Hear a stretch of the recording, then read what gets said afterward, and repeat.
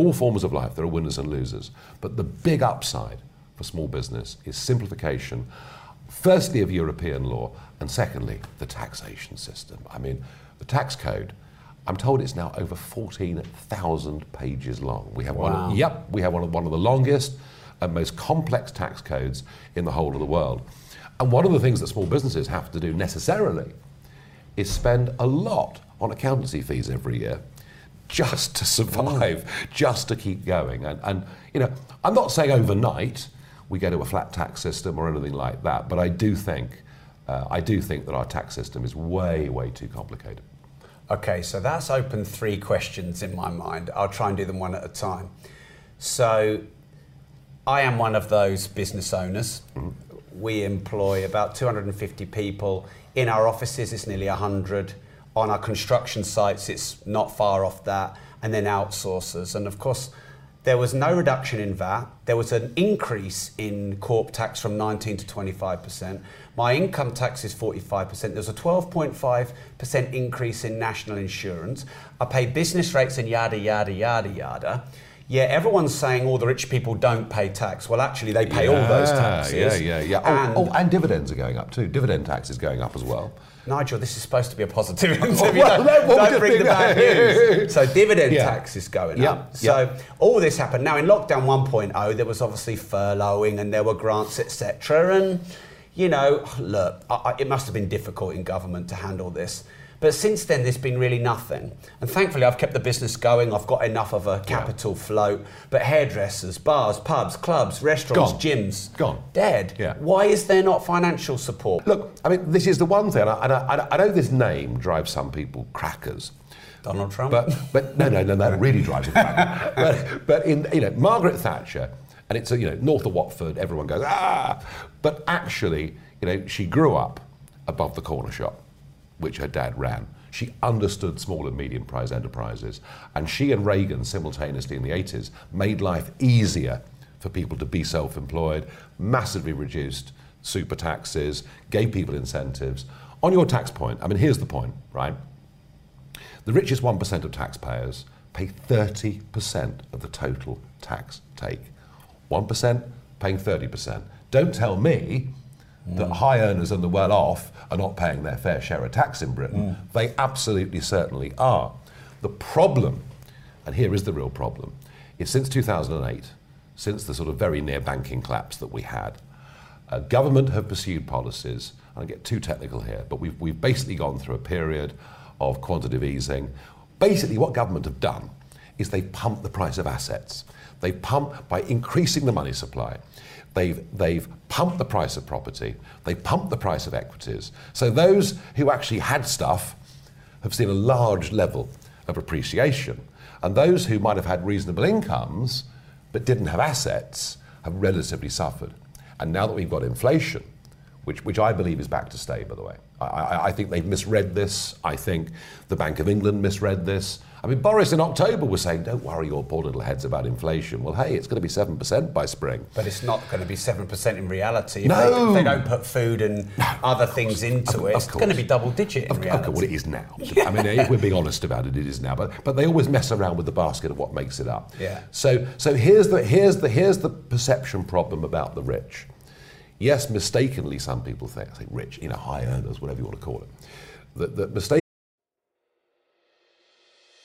If you love to travel like me and you understand the power in escaping the money for time exchange trap, but you just don't know how to do it, then building an Airbnb consultancy business could be exactly what you have been looking for. Right now in the UK, there is a completely untapped opportunity through helping struggling Airbnb hosts by turning around their underperforming properties and generating you huge commission payments in the process. We are going to teach you all of the tools and all of the techniques that we've learned over the last 5 years through building our very own multiple six-figure Airbnb business, arming you with everything that you need to swoop in and save the day. Minimal startup costs, zero risk, and almost unlimited potential. Sound good? Welcome to the Airbnb Consultant. Contact us through any of the channels included in the studio notes to get the conversation started.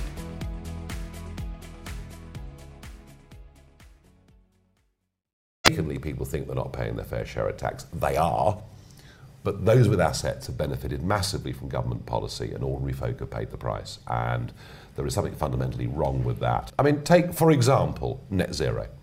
The government's going for net zero. That means your bills will keep going through the roof over the course of the next few years.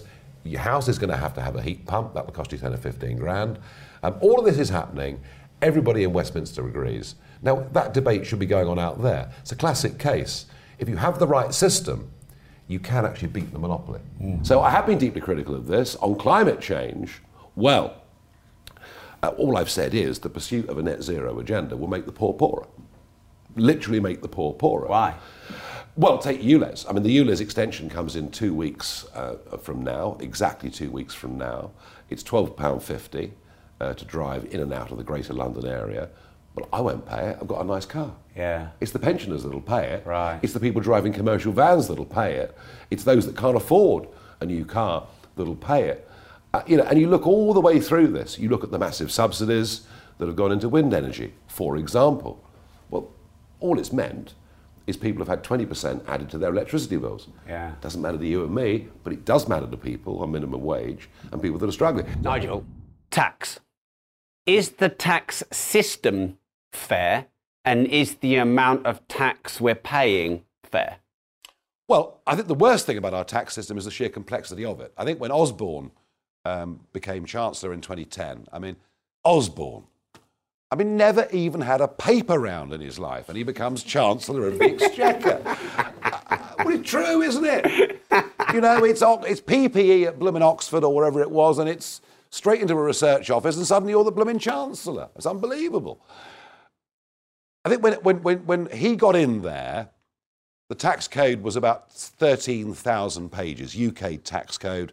It's now well over 20,000 pages. Now, if anybody here's a tax accountant, they'll think it's terrific. I know they will. Yeah, we got one of those. But for the rest of us, it's a blooming nightmare.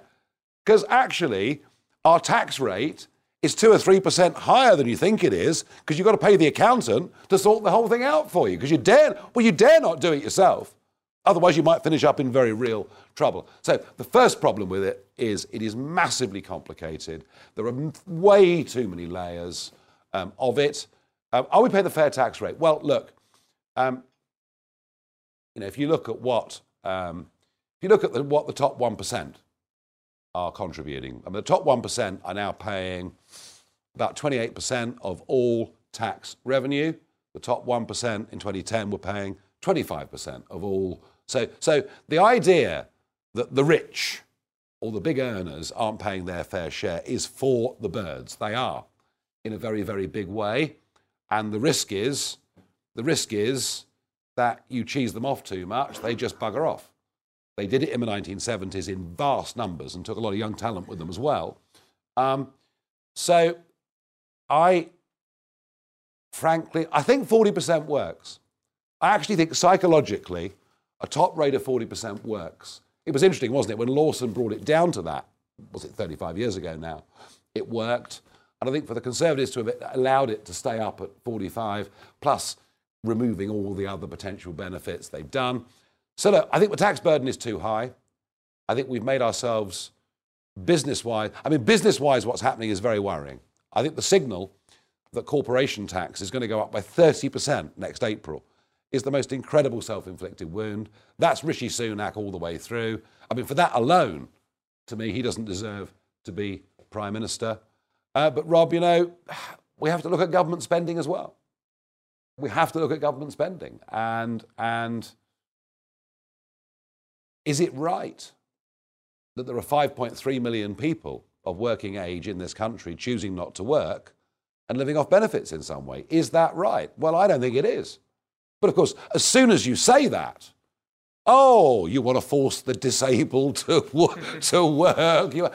But I just think the system is open to people sponging off it, frankly. And I think it needs to be addressed. It'll take somebody of enormous courage to do that. So no, the tax burden is the highest it's been since Clement Attlee.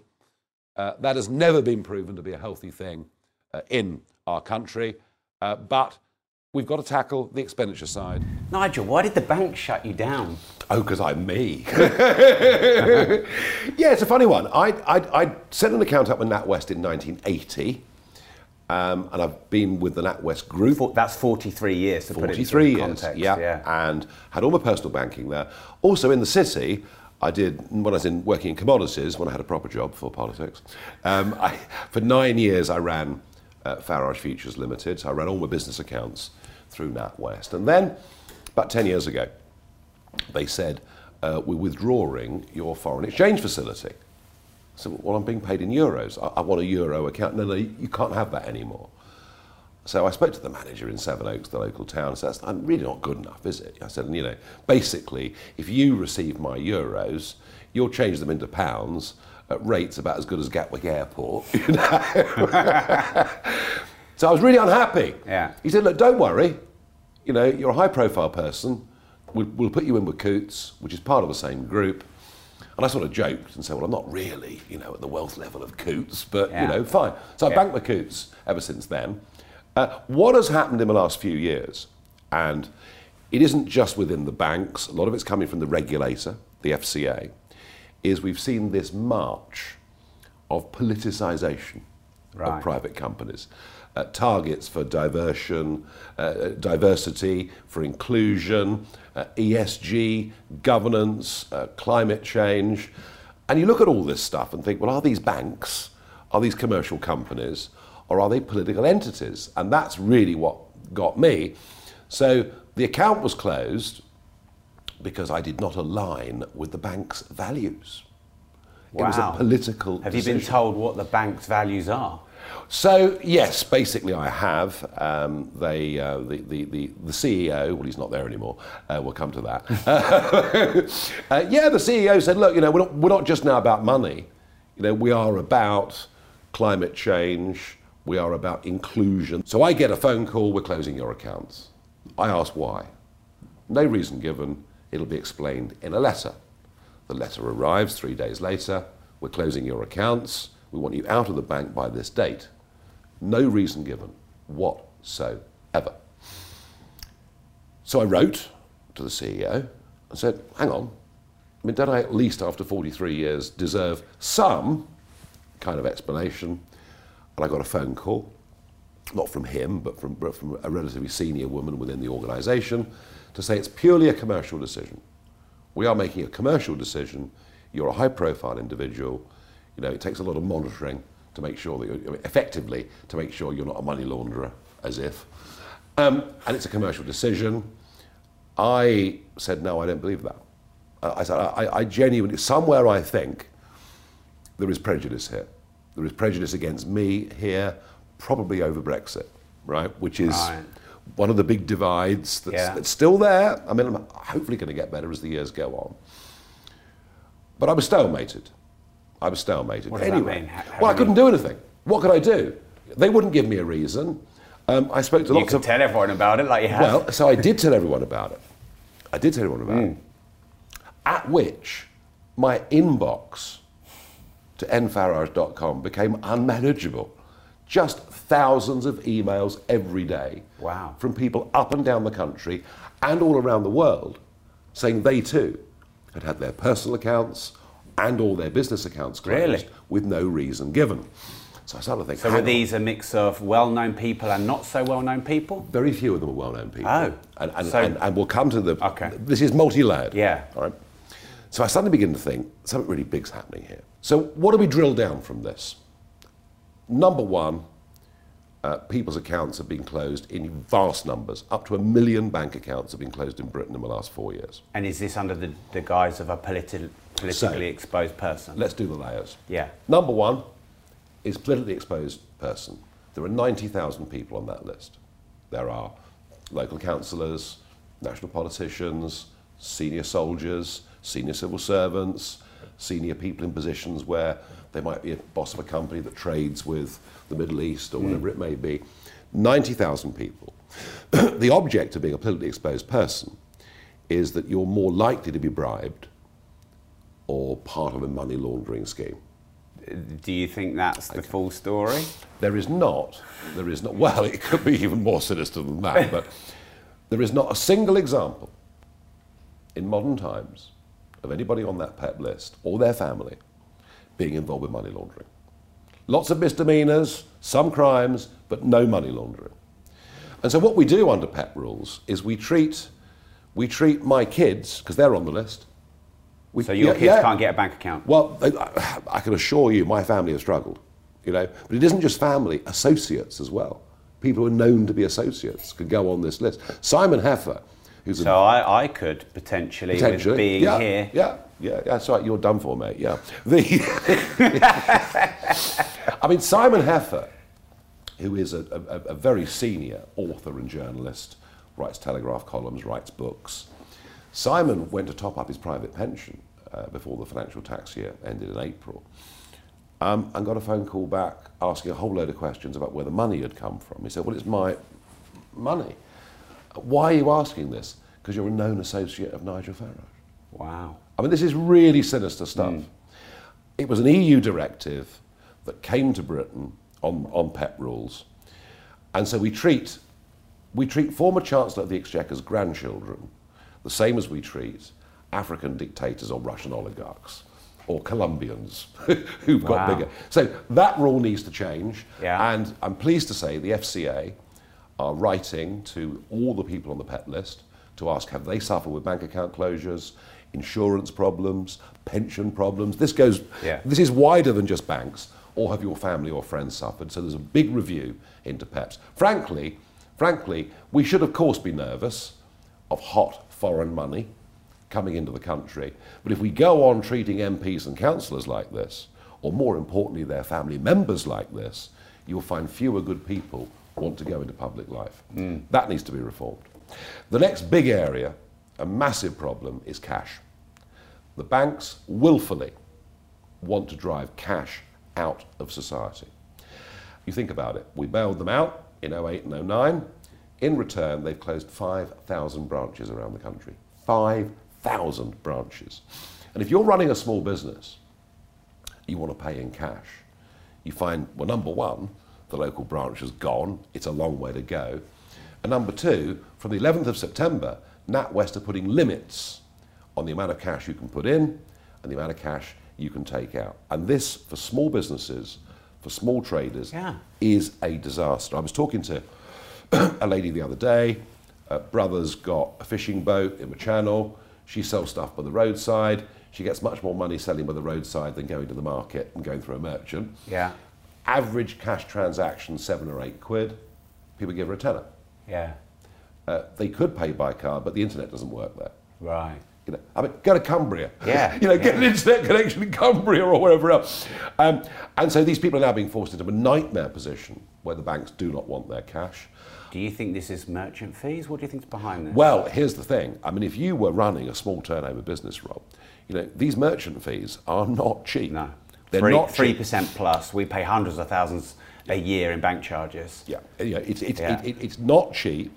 My worry, if they drive cash out completely, is the merchant fees will become 5 or 6%. Yeah. I think that'll happen. Do you think it's a tax grab? I think there's something even bigger and more worrying than that going on. I'm not a conspiracy theorist, as you well know, but what could be worse than 50% tax? Well, far worse than that. Okay, I'm listening. From 2030, the United Kingdom will introduce central digital introductory central bank digital currency. They're recruiting staff at the moment. 100 world governments are now heading towards CBDCs. If we have CBDCs in a cashless, digitized society, our spending can be controlled. What we choose to spend money on can be controlled. Where we spend it, how we spend it, when we spend it. And it's already happening. It's already happening. I have had several people, even a 19-year-old. A 19-year-old student, right, works in a student bar to help pay his way through uni. He puts 50 quid a month into Coinbase, a legal entity, FCA registered, and he's buying coins. I said, well, half of them will go bust, but you never know. but 1 or 2 will go to the moon. Yeah. But, you think about Bitcoin, Ethereum. I mean, in many parts of the world now, you can buy cars, you can buy cups of coffee. Yeah. Higher profile people too, putting larger amounts of money. The banks are stopping you putting money in crypto. They're already controlling. So they want to centralise. Yeah. And if you want, by the way, if you want to take cash out of the bank, I had one bloke wrote to me, very successful, older guy, made fortunes as an entrepreneur. Says to his local bank in the West Country, I want to get 25 grand in cash. Goes in to get the cash. The man addresses off for the day. He was a junior manager on. What do you want the cash for? I said, well, it is my money. I have banked here for half a century. I've got millions through this account every year. What do you want the cash for? He said, well, I'm going to buy Christmas presents, I'm going to buy a boat. Anyway, she refused him the money. He remonstrated. He said, I didn't swear, I didn't shout, account closed. So, you go and try and get a couple of grand out. They will ask you, Mr. Moore, what do you want the money for? Yeah. If you tell them it's for drugs at the weekend, they'll probably say it's fine, I don't know. But so you can see where we're going already with this. If we have CBDCs, we will all be given our personal carbon allowance. You want to go to Marbella for the weekend? I'm sorry, you've used up your carbon allowance for the year. I mean, controlling people's money is the ultimate form of control. Cancelling people's bank accounts is the ultimate form of cancel culture. You can't live, even though I want cash to stay in the system, you still can't live without an active bank account, with your standing order, with the gas company, the electricity company, whatever it may be. So I've got a very big fear here. And as I say, from the 11th of September, NatWest are putting very strict limits on what you can pay in and what you can take out in cash.